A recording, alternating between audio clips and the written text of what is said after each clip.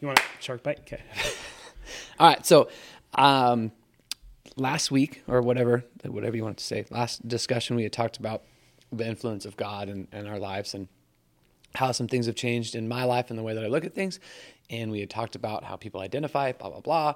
We decided to give each other 2 nicknames, not nicknames, but let's say biblical names, that if we were to put all these things that we'd like to be as whatever it was, into one little word. And I'd like to, do you mind if I go first? Yes, please. But this was inspired by the fact that in the Bible, over and over again, it seems like people have a name and then a new name is given to them. By God. Correct. And so that happened. I just read it recently in the chronological Bible I'm reading with Abraham and Sarah. Mm-hmm. They got new names. And my favorite all time is favorite Bible person is Peter. And so it happened with Simon to Peter. Uh-huh. And so your idea was take a look at this. What would be my new identity? What would be my new name? Well, because you have to die. A part of you has to die for a new thing. And you said that a long time ago. Mm-hmm.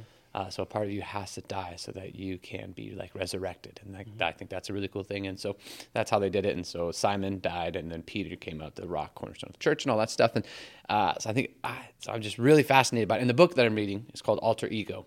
And so I think that's also why. Who wrote Alter Ego? That's a new one. I'm just reading. It's Craig Groeschel. He wrote a book called Alter Ego? Yes. And it's about identity? 1,000 books. I know. How does he do it? Each year, I think he writes one. And then he uses, if you think about it, it's a very smart plan because he does sermons based on a topic and he does research on that topic. So now he's just taking all of his notes from that topic and then putting them into a book form and then adding his real life experiences and his unique personality and making it unique.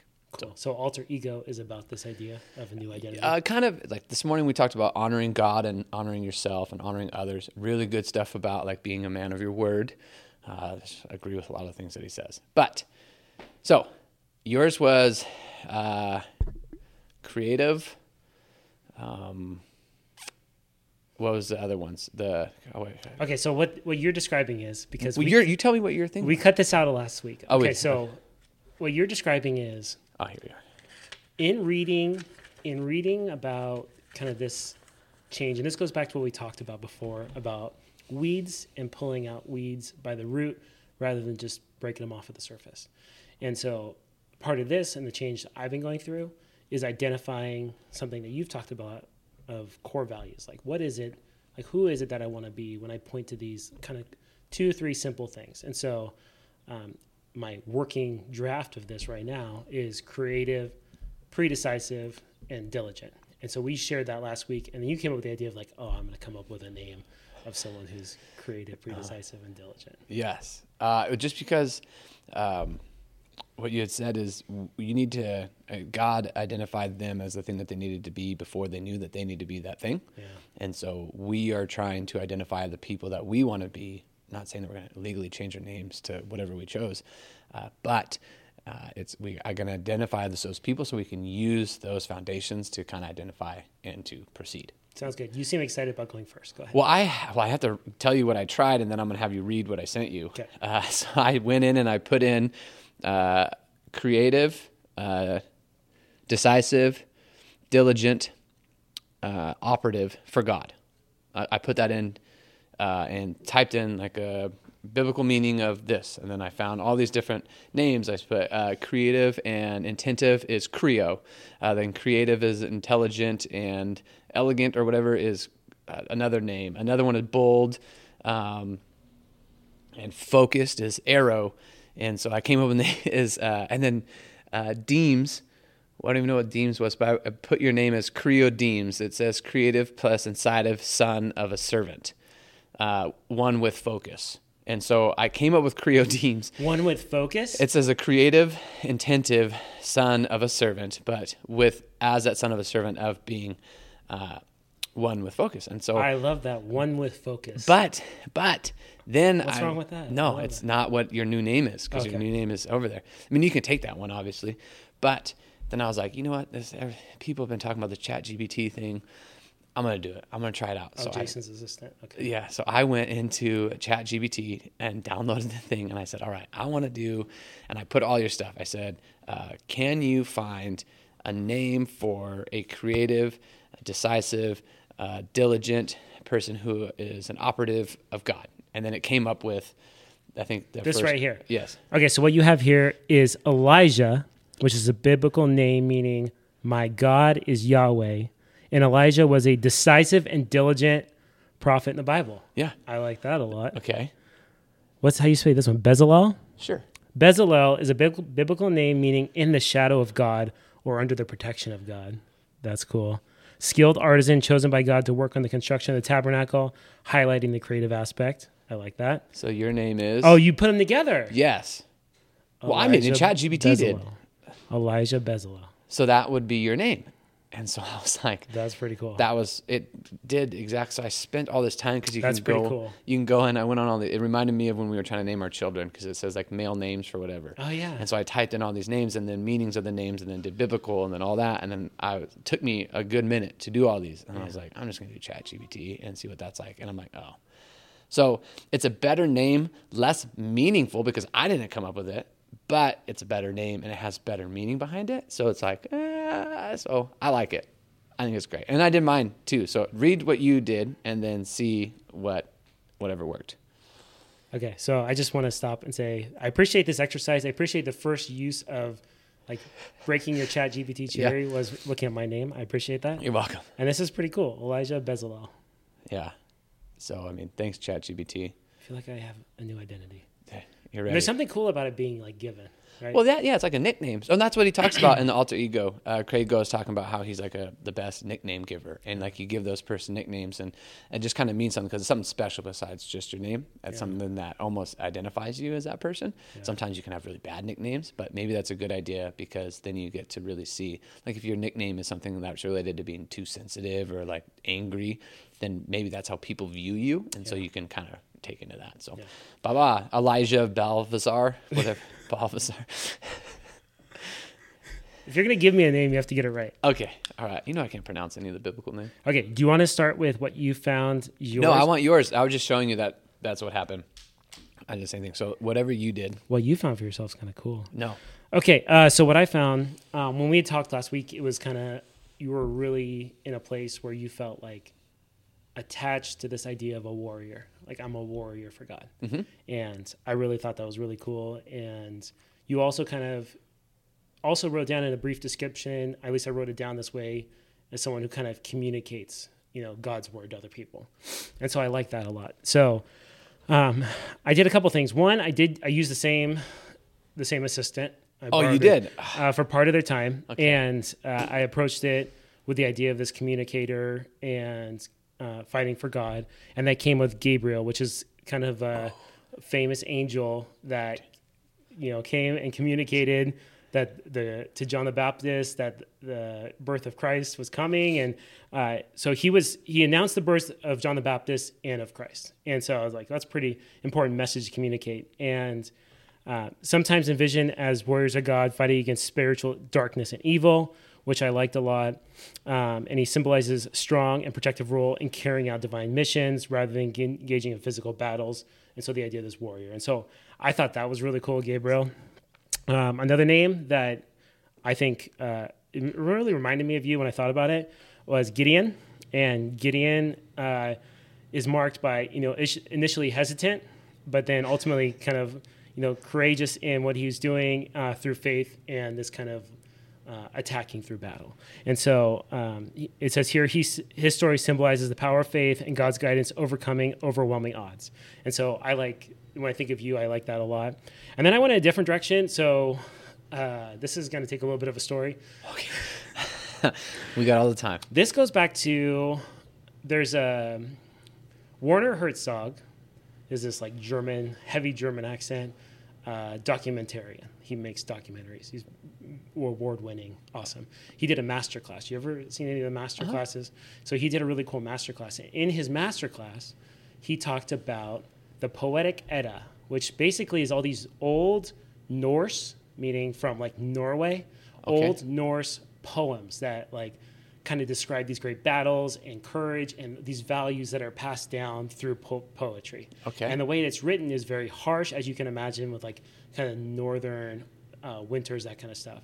And so it's very harsh, very aggressive in its writing. And so it's like poetry, but like badass poetry. Okay. And so anyways, I like the poetic edda. And so I kind of, when you talked about warrior, I was kind of drawn into this direction in the first place. And so I did some digging into this like very random direction. And what I found was this sweet, badass king warrior named Hakken. Hakken. Haakon. I like Hakken. Hakken the Good. And so like, so back in the day, everyone had like, the whatever that went along with it. And so he was Hakken the Good. And what Hakken was known for, he ultimately died in battle. So he was like this great warrior. He said it was a dishonor to die in bed sick. Okay. So Dude, I like this one. But really cool in that time, which when he was the king, which was like the 900s, he was the king in Norway. And that was a very pagan society. And so he showed a lot of courage in spreading Christianity. And so he was the king, and he said, we're going to be a Christian nation. And so this Hakken was this pretty cool king because not only is he this awesome warrior, but then he also had faith and like used God's word, spreading it through all the people. And so, wow, when I thought about you, I thought about, Gabriel as this like, and you always see Gabriel painted as a warrior. Like, when I was fortunate to go to Italy. When I went there, the angel Gabriel is portrayed as this warrior angel, and so I feel like of Luke is like this warrior angel, which I like. Obviously, and then we talked about Gideon, and then I tried to go in a different direction. Hakken, which is this awesome warrior king, that showed leadership and spread Christianity throughout Norway. That's really cool. I like all those. I wanted to touch on the Gabriel thing. Recently, I've been praying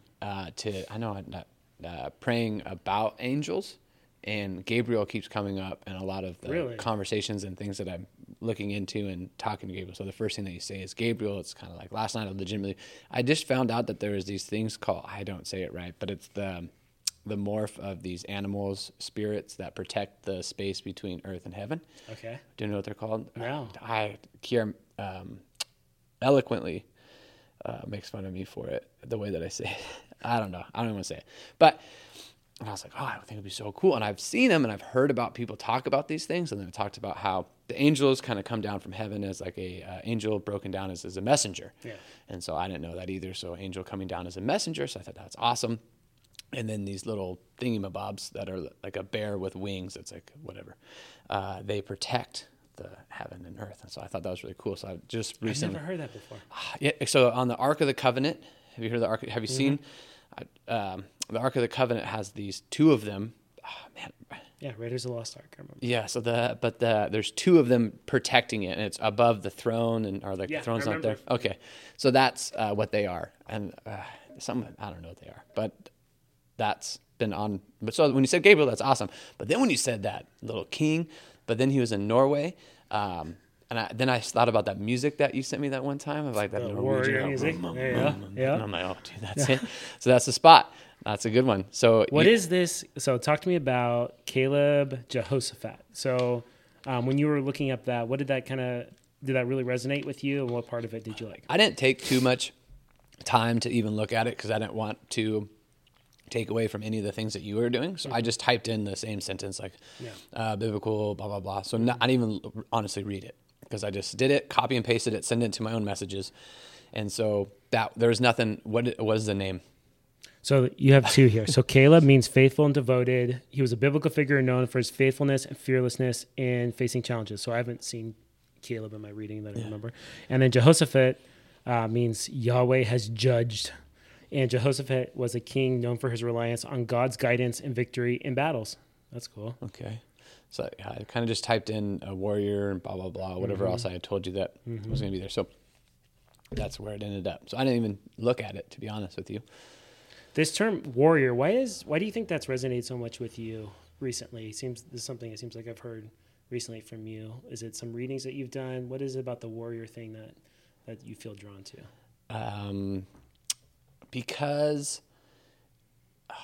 in life, and the people that I talk with, and the things that like go on inside of my brain or whatever, I never identified that as like a negative side of Satan, or whatever you want to call it. And so as I keep reading the scripture, it talks about how ultimately you're fighting your own flesh because you are made of sin and all this stuff. And God and all the scripture and everything that happens is a way to combat that. And so even if you take away all the things going on, like that's what we as human beings try to do all the time. We try to combat the things, the mental draining that we have on our own brains. And so what a great way to use scripture from thousands and thousands of years ago that you can now use as a word. And then when it started painting a picture of what I always thought of religion as like this cookie cutter, like nice guy, kind of boring stuff. And then I started reading the scripture and I was like, whoa, like this guy's talking some mad stuff. Like in one of them, I wrote some of the scripture up on the board because I can't memorize them all. But James 4:10 talks about humble yourself before the Lord and he will lift you up. So don't be so proud. And I use the scripture when I'm talking to my son because he was talking about how he was winning Candyland and he was just rubbing it in his sister's face. And I said, like, humble yourself, my son. And then I talk about Proverbs 3:34 and I go, God opposes the proud but shows favor to the humble. And so that's my favorite. Like, I love that because I don't believe ever since I was playing football or in racing or anything that I've ever done, I never tried to ever showboat in any way whatsoever. I always tried to give someone else credit. I always want someone else to do those types of things. And I just really, it resonated with me. And then there's one, I don't even know.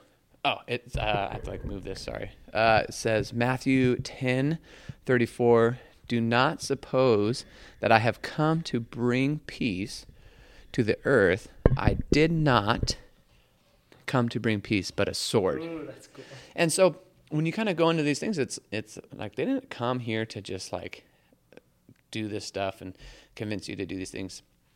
They did it on a way that they're using the sword as the words. And a lot of times the things that you speak and the words that you say are actually the thoughts that are going on in your head.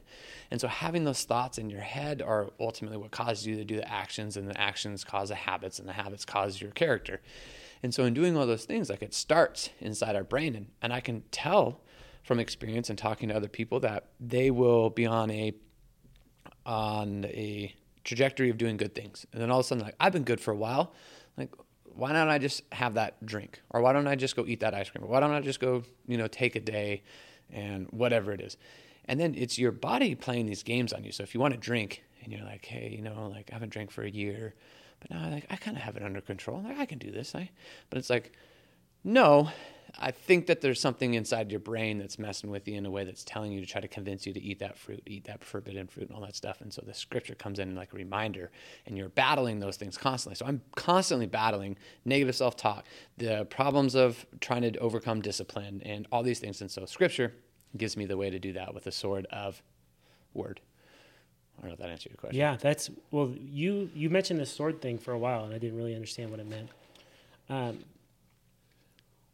You said evil force, or you didn't say it, when you were saying there's a battle. And to me, there's like this evil force, and a lot of times I don't think people recognize that. So the negative self-talk, they think, oh, there's something wrong with me, or I failed on this again, or I did this. That's like a force that's attacking you in your head. And, you kept saying this thing with swords, and I really it didn't resonate with me. And then I heard that, this book, the Bible, is living word. And I feel like that's something I've heard a lot. Like I've heard that before, living word. But I didn't really know what that meant.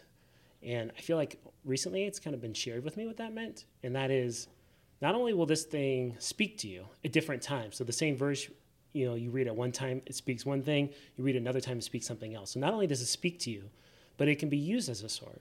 And so in this battle, you have to intentionally identify that there is a force working against you, that there's not something wrong with me, there's something wrong in my head, or these things that negative thoughts where you keep attacking yourself. Like you have to acknowledge it's a battle and then use a weapon against it. And so you mentioned armor quite a bit, and then you mentioned the sword. I love that verse about, I didn't come here to bring peace, he brought a sword. And that's what this is he, through his teachings, showed that, hey, here's a sword to attack all this negative, all this evil that's going on in your head. Well, I wrote underneath that one, it says Ephesians 6:10-20. It's the armor of God. That's the label of that, and that's what we're going to go over in this week's topic. And he literally talks about these things. And then I haven't read it yet, but in Revelations, it talks about how the angel or Jesus comes back, and he has like the blood in his mouth, and he has like this, just crazy stuff. I'm like, dude, that's awesome. Like, that's pretty cool. I never looked at it that way. So that's kind of where I stand with that. And it even says in the Bible, like in this thing, it says, use my scripture as a sword, or use my as a weapon. And I think it's in 2 Corinthians 10 or 3-5. If I memorize that, dude, that'd be so cool. I'm like on a new thing. Kind of what you and I talked about. We started writing down all the Bible verses that kind of come up, and it started with these note cards. And I write down the Bible verses, and then I would start doing the note cards. So just like a normal note cards. And then what happened was I gave you the idea, and what you always do is you make it better. And so I gave you the is that what happens? Yeah, so I say something, and then you just make it 100 times better by the way that your brain works so much more conveniently than Luke, mine. I just didn't have any cards, and I refused to buy anything else. I kind of made this like resolution that from now on, I'm not gonna. If there's a new thing I'm building, I don't need a tool to help me do that. I can find something around me to help facilitate that. So like, I don't need this journal to make this thing happen or this thing. The only reason I use the field notes because it happened to be in the house, and I didn't have any note cards. Well, that's the grand scheme of things is like these get thrown all over the place. That's why they're all crazy. They're dirty. They have like stains on them, and then you come up with this field note thing. And so then I just put all the stuff that was here into these field notes. Yeah. And so I love these field notes because then I could go in, and a lot of those that are on the board are from these field notes that I can go in and read them. And so they're just on top of my book collection so that I could read as I'm. So you don't have like structure. You just kind of grab it whenever you grab this and just kind of look through it. Yeah, I'd use it in this moment where like I'm trying to find a scripture to see if I can resonate with it and be like, oh, that's the scripture that I was talking about. Or if I like this, I literally just said the James 4:10 one is in here. There's just a bunch of stuff. Oh, look at that. 2 Corinthians 10. Let's see. For though we live in a world, we do not wage war as the world does. The weapons we fight with are not weapons of the world. On the contrary, they have divine power to demolish strongholds, which we talked about inside of our minds. We demolish arguments and every, I don't know, I can't even read my own handwriting, that sets itself up against the knowledge of God, and we take captive every thought to make it obedient to Christ. We will be ready to punish every act of disobedience once our obedience is complete. And then I put a little note that says, look up Psalms 37:5-11. It says, when you get angry for wicked people. So the little things like that. So I can use that and be like, oh, okay, like we're in. And that's being a warrior, demolish strongholds. Yeah. Well, I think it's a warrior of your own brain. Like people use it as like a warrior of like fighting other people's stuff. Is we have so much our own problems that we need to deal with. Like, and if you stop worrying about other people's problems, like fix your own problems. And by you doing that, you're ultimately going to be that ripple that we talked about. So fix your own stuff that's going on in your head because you can't fix other things. Like you can't. And the more we try to distract ourselves from things going on in the world, the less we're dealing with our own problems. And so I feel like the news does a really good job with that. Social media does a really good job with that. And what's different about us now versus back 2,000, I don't know, however many years ago, 3,000, 4,000 years ago, is they didn't have any distractions. They were in a field looking at the stars next to their sheep. Like that's all they had. Or they would be looking up at the stars and like, how pretty is that? And then they would just have these enlightenment thoughts because they were bored in a good, beautiful way. We're supposed to be bored, but we don't allow ourselves to be bored. We listen to podcasts. We scroll through Instagram. We post on Facebook, whatever else that you guys do, me included. I'm not separating myself as one of those people. But if we were to be bored and be quiet and listen, I think we'd hear a lot more than we think. I don't know if you just have verses. In my little book, I've written a few other things that aren't Bible verses. And one of them is on one side it says, the devil doesn't need to destroy you. You flip it over, it says, he just needs to distract you. Oh, and I was like, and so I read that one quite a bit, and that one reminds me. So did you write anything else besides Bible verses in here, or you keep it strictly for that? So this one is just Bible verses because it took up all the pages. But we started a new one? Well, I have 3 or 4 of them. But this one is, as I go through and read stuff in Scripture, I'll write down notes. And because you taught me that one, where you use these as books. But what I started doing, and I do this on all my, I'll just kind of break down Ephesians, because that's where we kind of are. So if I'm reading Ephesians, and I have it on here, what I do is I put these note cards in here now, because these books are getting kind of big. But I'll read the scripture and then I'll write the notes. And then in this little study Bible, it gives you references to other scripture. And so I'll write those down. So after I'm done reading the whole chapter, then I'll go through and kind of look at those scriptures to different things. So right now we're going over Ephesians. So I learned about who were the Ephesians, like the Ephesus, what was going on in Ephesus during that time. why was this such a big deal? Why was he talking to this church? Like, who was talking to this church? At what time? Where was he when he was writing this letter to this church?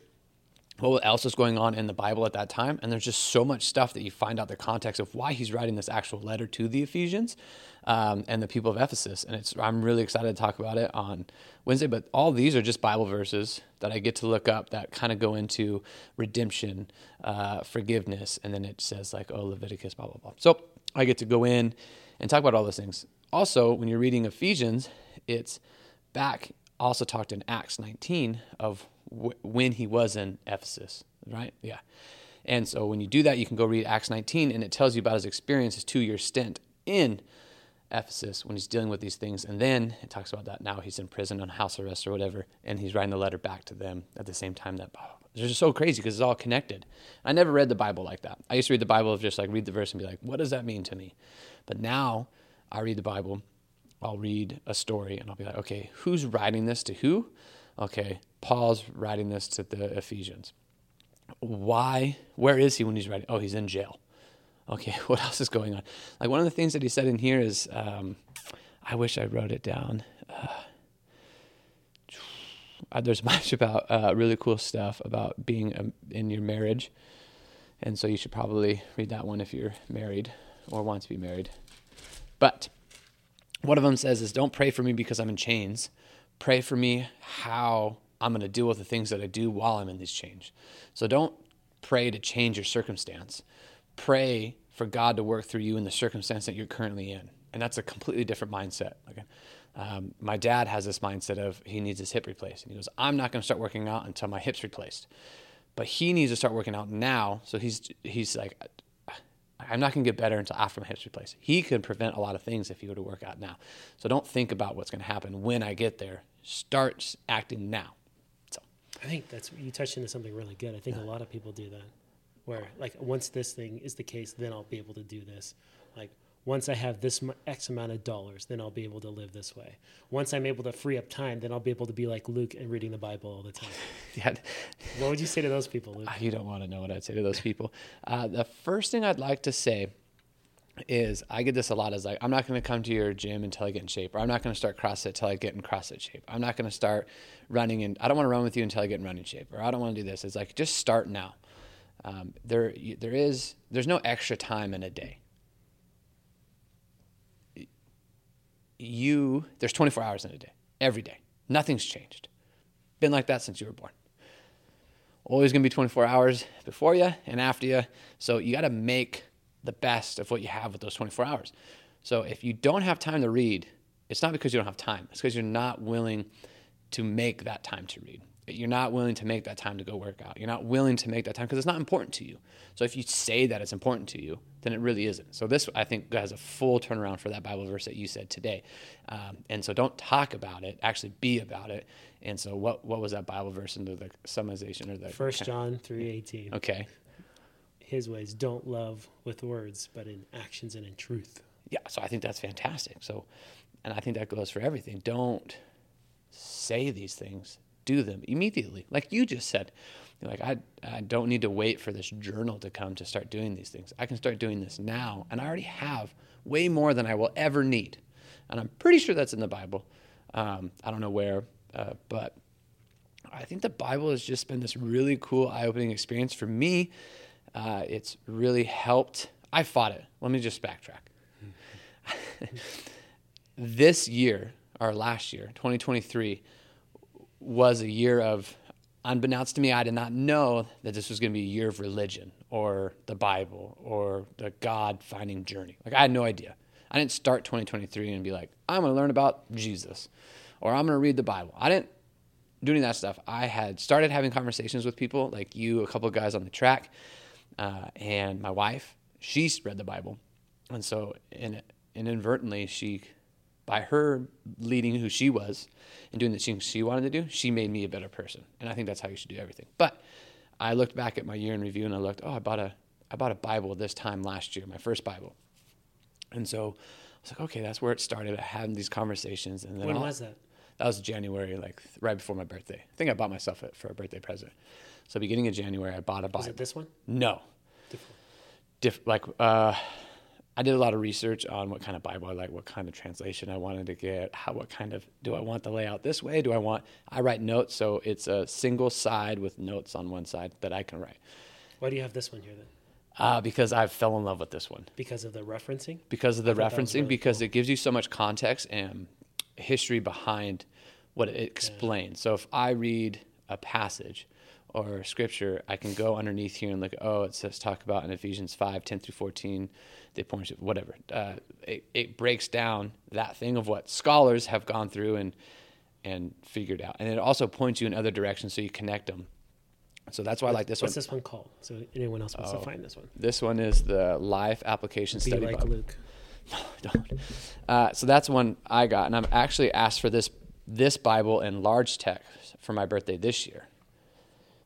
Because you can never have enough Bibles, I guess. But because you're getting old. no, it's because in the morning this book is huge, and so I'm reading it. I sit on my couch. So every morning I wake up, I do my coffee, I sit on the couch, and I start with someone had told me to pray before you read the Bible so that you can understand what you're trying to read to whatever. So I started doing that, and then I hold my Bible, and if I hold it down here, because we have dim light in our living room, I can't really read it. It's pretty far, and maybe I'm getting old.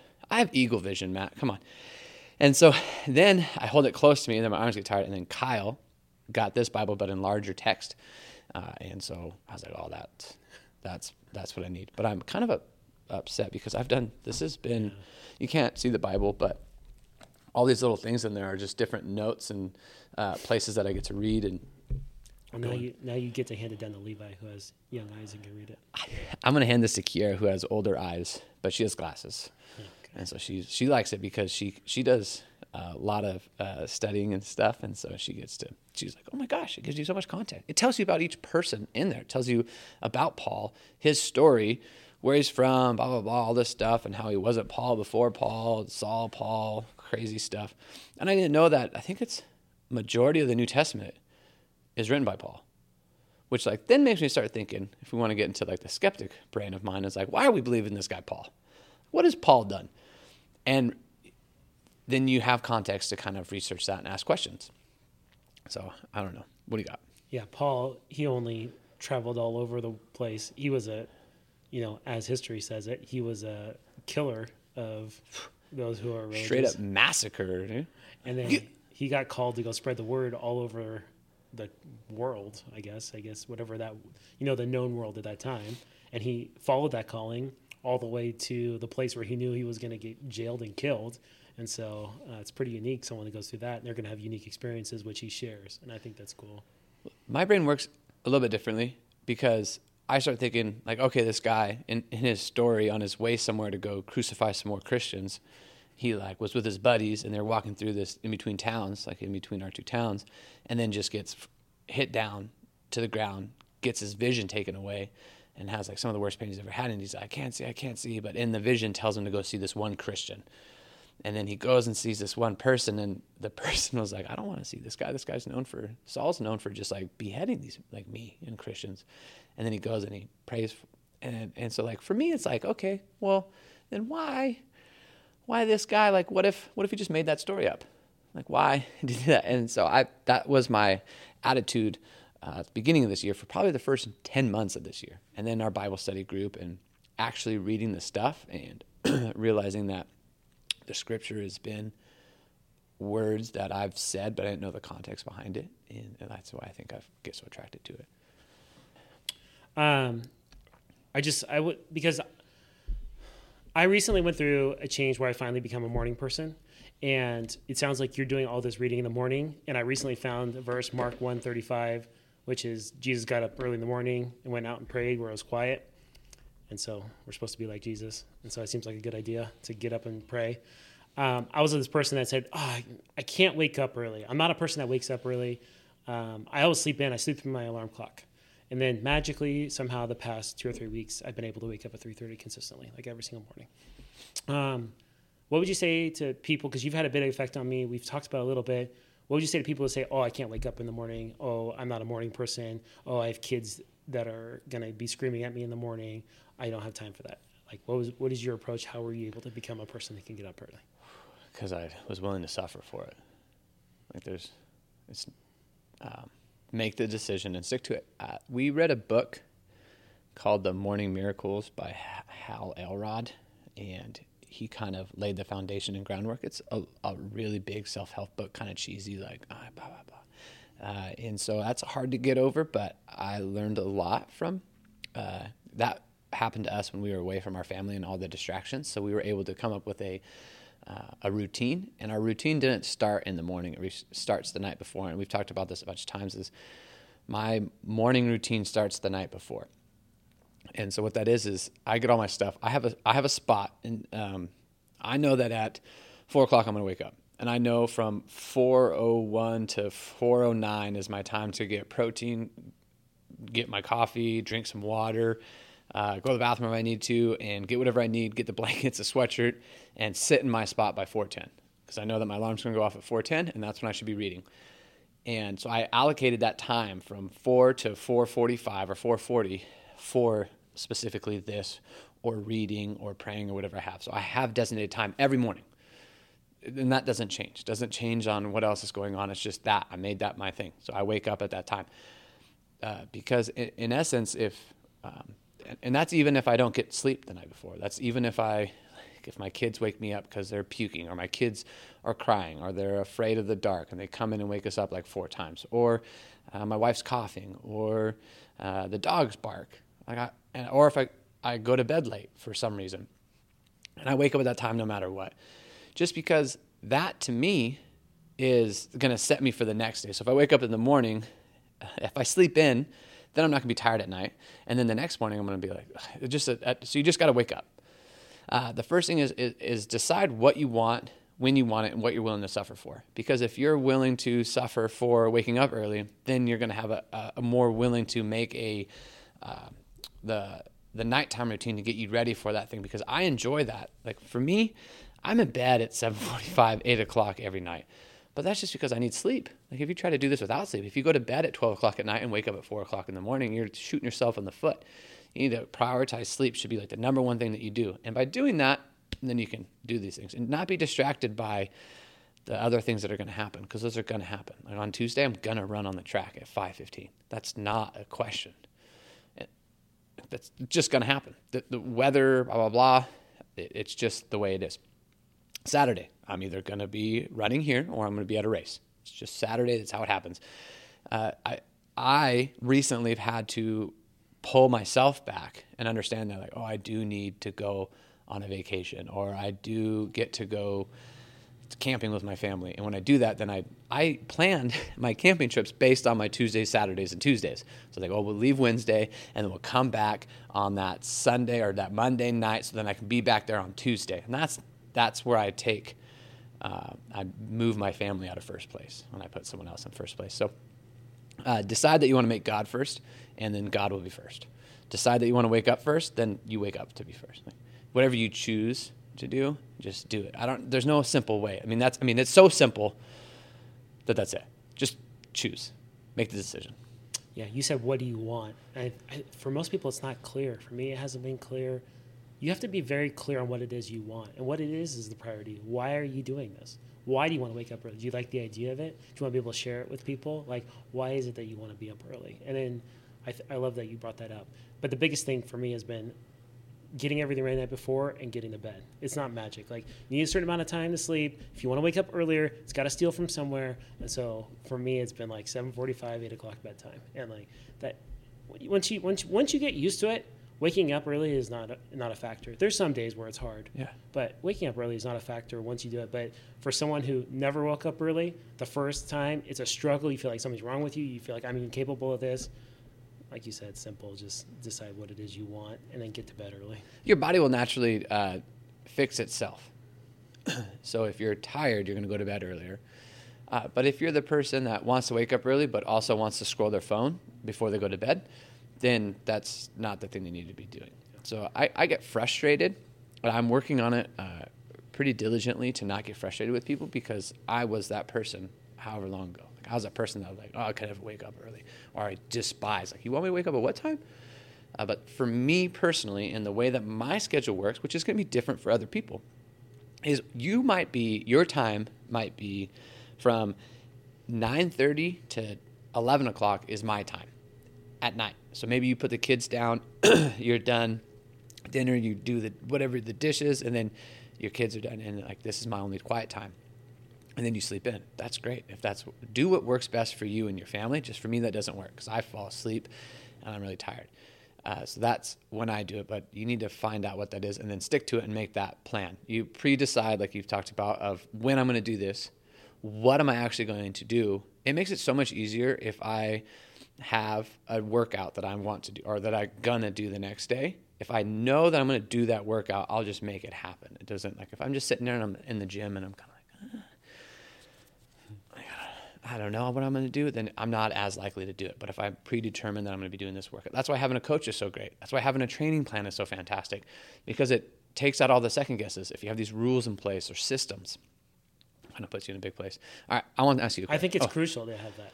And I appreciate the effect you've had on me getting up in the morning, because you have helped me of that a lot. And it's completely changed a lot for me. I appreciate that. But I think that's the key, is you have to have a plan. You have to have some sort of accountability. You can create that plan yourself. I've battled with that. I really believe that you need someone else. You need the coaching. You need some help from someone else, whatever that looks like. I think this is a great alternative inside this place. It's not the only one, but I think this has been a great one because of the community and by the fact of getting in here and having accountability and a plan where it's not really an option. It's not an option whether I show up or not. And then once you do come here, and let's say you get Monday, Wednesday, Friday classes, show up to the classes. Like, show up and be here. Commit to it. Like, set it aside as a priority. You got to work on yourself before you can be there for other people. It's like, just like the oxygen mask in the plane. Yeah. You got to do yours, and then you can help your kids. Because if you're passed out, you can't help your kids. So get in, don't pass out, and get into the gym and work with it. Work with anybody. He said something there, and then I got distracted by how great of words you were saying. Pooper scooper. Man, you were saying something about come in. You were saying pre-decide. What else did you say? You said something else really good in there. That you've had a big influence on my life. About getting me up in the morning. Well, you thank you for saying that. I don't. You did it. I know. Yeah. I didn't do it. You did it. We've all heard that. Yeah, yes. I don't do any of it. Right? You're the person doing it. And if you hang out with people, like even in the Bible, it says like hang out with like the wise, you'll be wise. Hang out with fools, you turn into fools. The people you hang out with are influencing you so much. So if you surround yourself with people who really look up or really identify as people who drink excessively to like celebrate, then you are going to be the person that drinks like a lot to celebrate, which isn't a bad thing if that's what you want to do. But if you want to not be that, you need to not hang out with those people. And so for me, I have these conversations with Kiara. So like, if this person is making you think a certain way, then ditch that person. Like, you need to get away from those people. That's really bad if you're trying to do these things to be like a good person, but work on yourself first. But if you have someone that's sitting there, I'll tell you a prime example. I would not be hanging out with you if you were like, hey man, let's go out and drink every single night. Hey Matt, let's go out and go hit on other girls. Let's go out and just eat ice cream every day. I'd be like, hey, Matt, like I really value our friendship, and I think it's great. That's not aligned with my values, and so I'm not going to hang out with you. And that would be it. Like, you would have to change to hang out with me because I have my core values. And if your core values align with my core values, then we get to hang out. And if I offend people, if I'm saying something that's like off-kilter, like whatever it is, if you're not in line with what I have going on, then I'm not going to spend the time with you. I don't have extra time, and I don't want to be tempted in any way, shape, or form to do those things because I know that I'm not happy when I do those things. So if you're doing the things that I don't like to do, I'm not going to hang out with you. Yeah, that's really well said. I just get frustrated about that one. Man, how do we do that? I got to talk about something on that. But real quick, it just came to me. How do we do that with our kids? Like, how do you determine with your kids that, like, I want to hang out with these kids or you want to be involved with these kids, but how do you how do you teach them to make sure it's aligned with their core values and what it's important to them if they're going to be doing something? Our kids are both young, and so we're trying to think through this and establish infrastructure for that. How do you instill with them that that's okay? My son right now is having trouble with friends at his school, and he just hasn't had people that he really gets along with. And like for us, we've attacked it of we want to be a good support system for him and, work on developing identity in other places. And so far it's worked. It weighs on him some days, but I think that's part of life, and that's going to be part of it. And so is the reason that he's like come to peace with the idea of like, I'm not going to follow this crowd and just do whatever. Like, I'd rather be on my own, doing my own thing, rather than, you know, following along with something that, you know, I'm not agreeing. And like, I would not say that like my 10-year-old has identified core values and realized they don't align with core values. Okay. I'm just wondering with kids, like, do you have any ideas on how to like instill this in them? I want to say that I don't know what I'm talking about majority of the time, right? I'm just guessing. And this is how I live my life, right? And I could be completely wrong. So there could be someone out there that's like, oh, this works. And if that works for you, great. So I don't mean to say that I'm the person that's like, I'm not whoever that person. I, with my wife, so my wife and I are a team, and we make these decisions. We tried, because we've had those same conversations, like how do we make sure that our son doesn't hang out with crappy people? One is you cannot let your kid go hang out with that person. Like, hey, I want to go hang out at Tommy's house today. Sorry, you're not hanging out at Tommy's house. We don't agree with his parents, the way that they're upbringing, and the things that they get to do. Sorry, you don't get to hang out with Tommy. Eventually, they're probably going to hang out with Tommy, right? We don't get to dictate and choose who they hang out with all the time because they're going to hang out with that person. If you align with your core values, and I think this book right here that's really thick and has lots of information, if you use that as your compass or your guiding light and remind them, like how you do this scripture, like when I say to Levi, God opposes the proud, but when he's playing like chess, or not chess, my son doesn't play chess, when he's playing Candyland, I can tell him that, hey, like, don't be that loud. My kids try to play chess, and it does not go well. A prime example, our kid's playing basketball, and a kid was making fun of him. Because his face was red.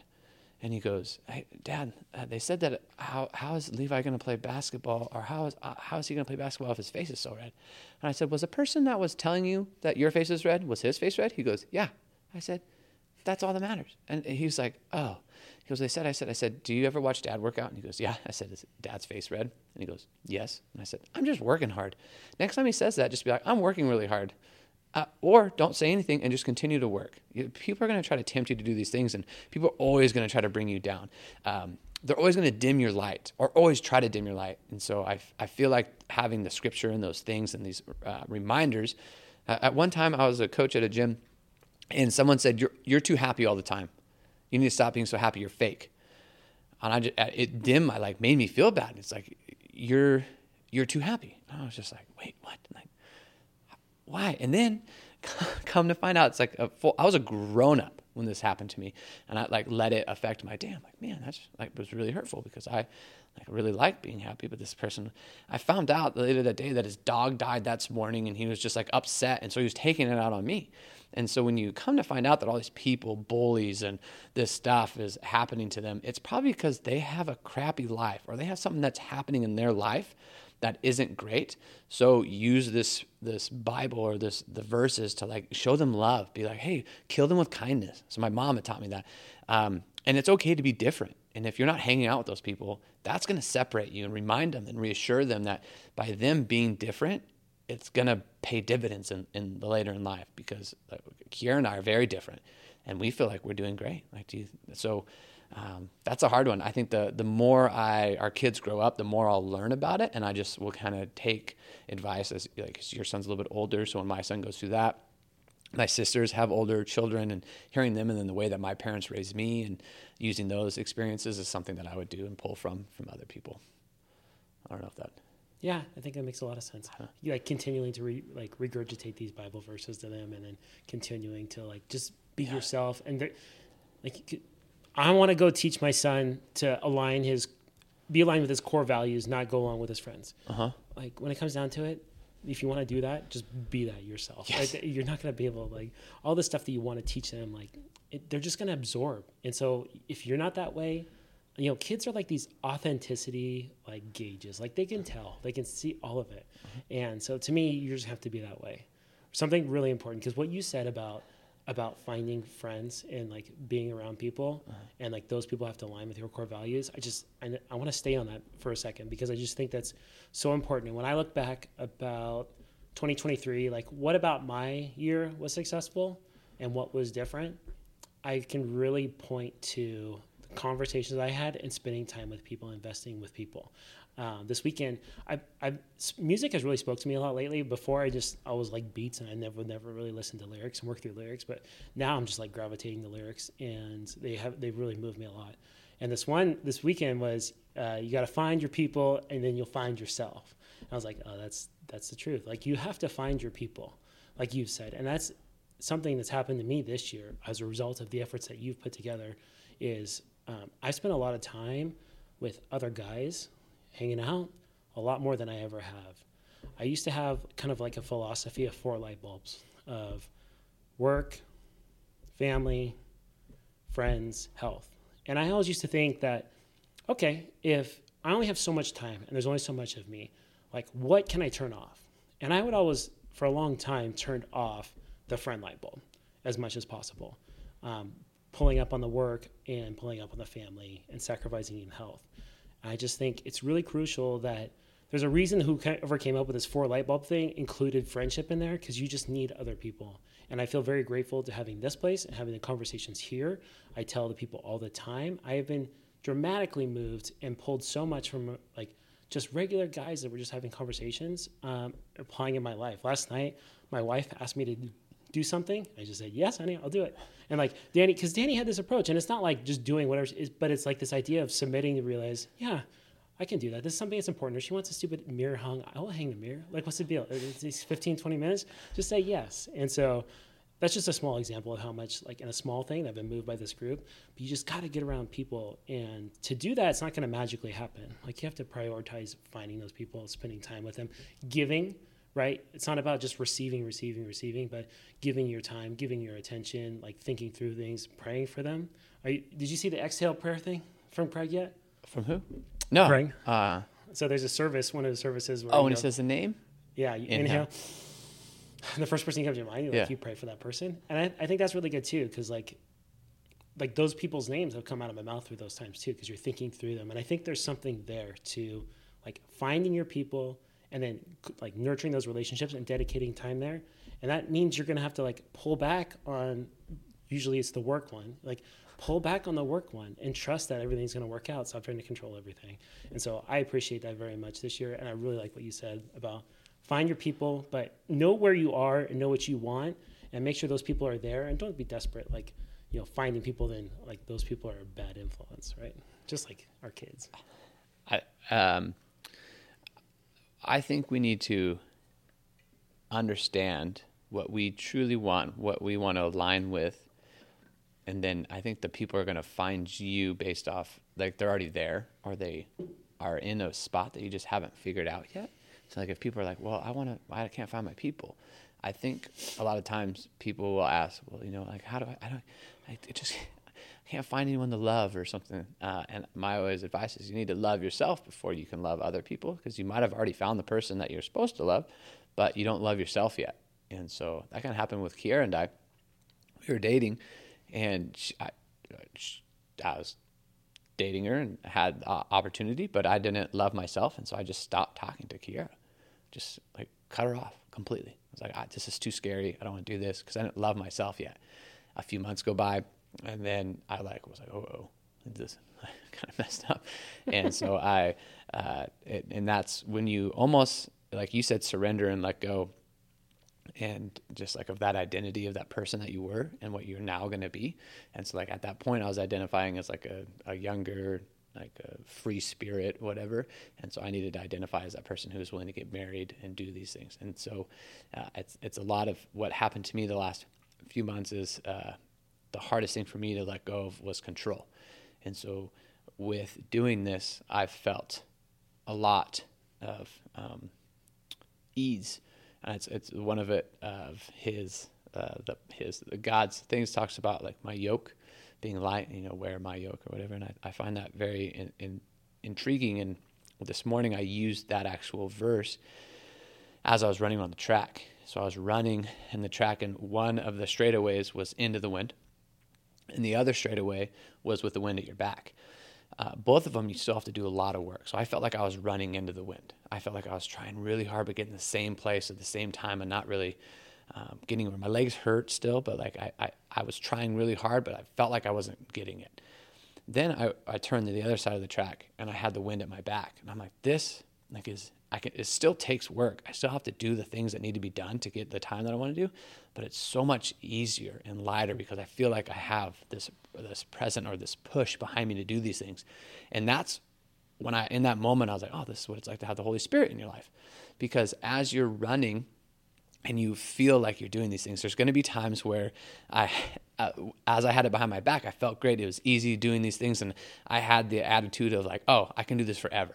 And then I'd turn the corner and get into the wind, and I would have the wind in my face. But I was like, oh, I have the sword and the stuff to come through and fight the wind. And so like, it was the whole time I was running the track was this reminder of this Holy Spirit thing that I was going through. And I'm like, okay, into the wind is hard, but I still had like the word of Scripture and do these things to fight those things. And then as I was running with the wind behind my back, it was easy. I was still doing the work, and I was still reaping the rewards, but it felt so much like a lighter yoke. And I was just like, oh, that's so cool that I'm doing that as I'm running into the track. So I think it's kind of cool. That's an incredible metaphor. Well, yeah, that is really good. Yeah, my legs hurt from that workout though, because I went a little extra hard. I even told you I like pulled the swords out. I was like splitting the wind, but it was fun. So I thoroughly enjoyed that. And I seek those things. We did a hill workout, and I remember, because my wife calls me a little bit of a crazy person who might be crazy. And so as I got to a hill, she's right. As we got to a hill, I started giggling. And I was like, why am I giggling? Because I was super excited about running up the hill, because that's super hard. And I was like, I'm excited to attack this hill. And then I remember there was a point where I was supposed to turn around, but I couldn't turn around on a downhill, because I don't want to turn around on an easy part, or like I was going to have to run back. But I knew that where this really big hill was that I was like, I can't turn around a quarter mile before that. I got to turn around at the top of that one so I can actually go up it and then come back down and hit this other hill that I want to hit. So I kept prolonging my run and running longer because I want to get to this one spot.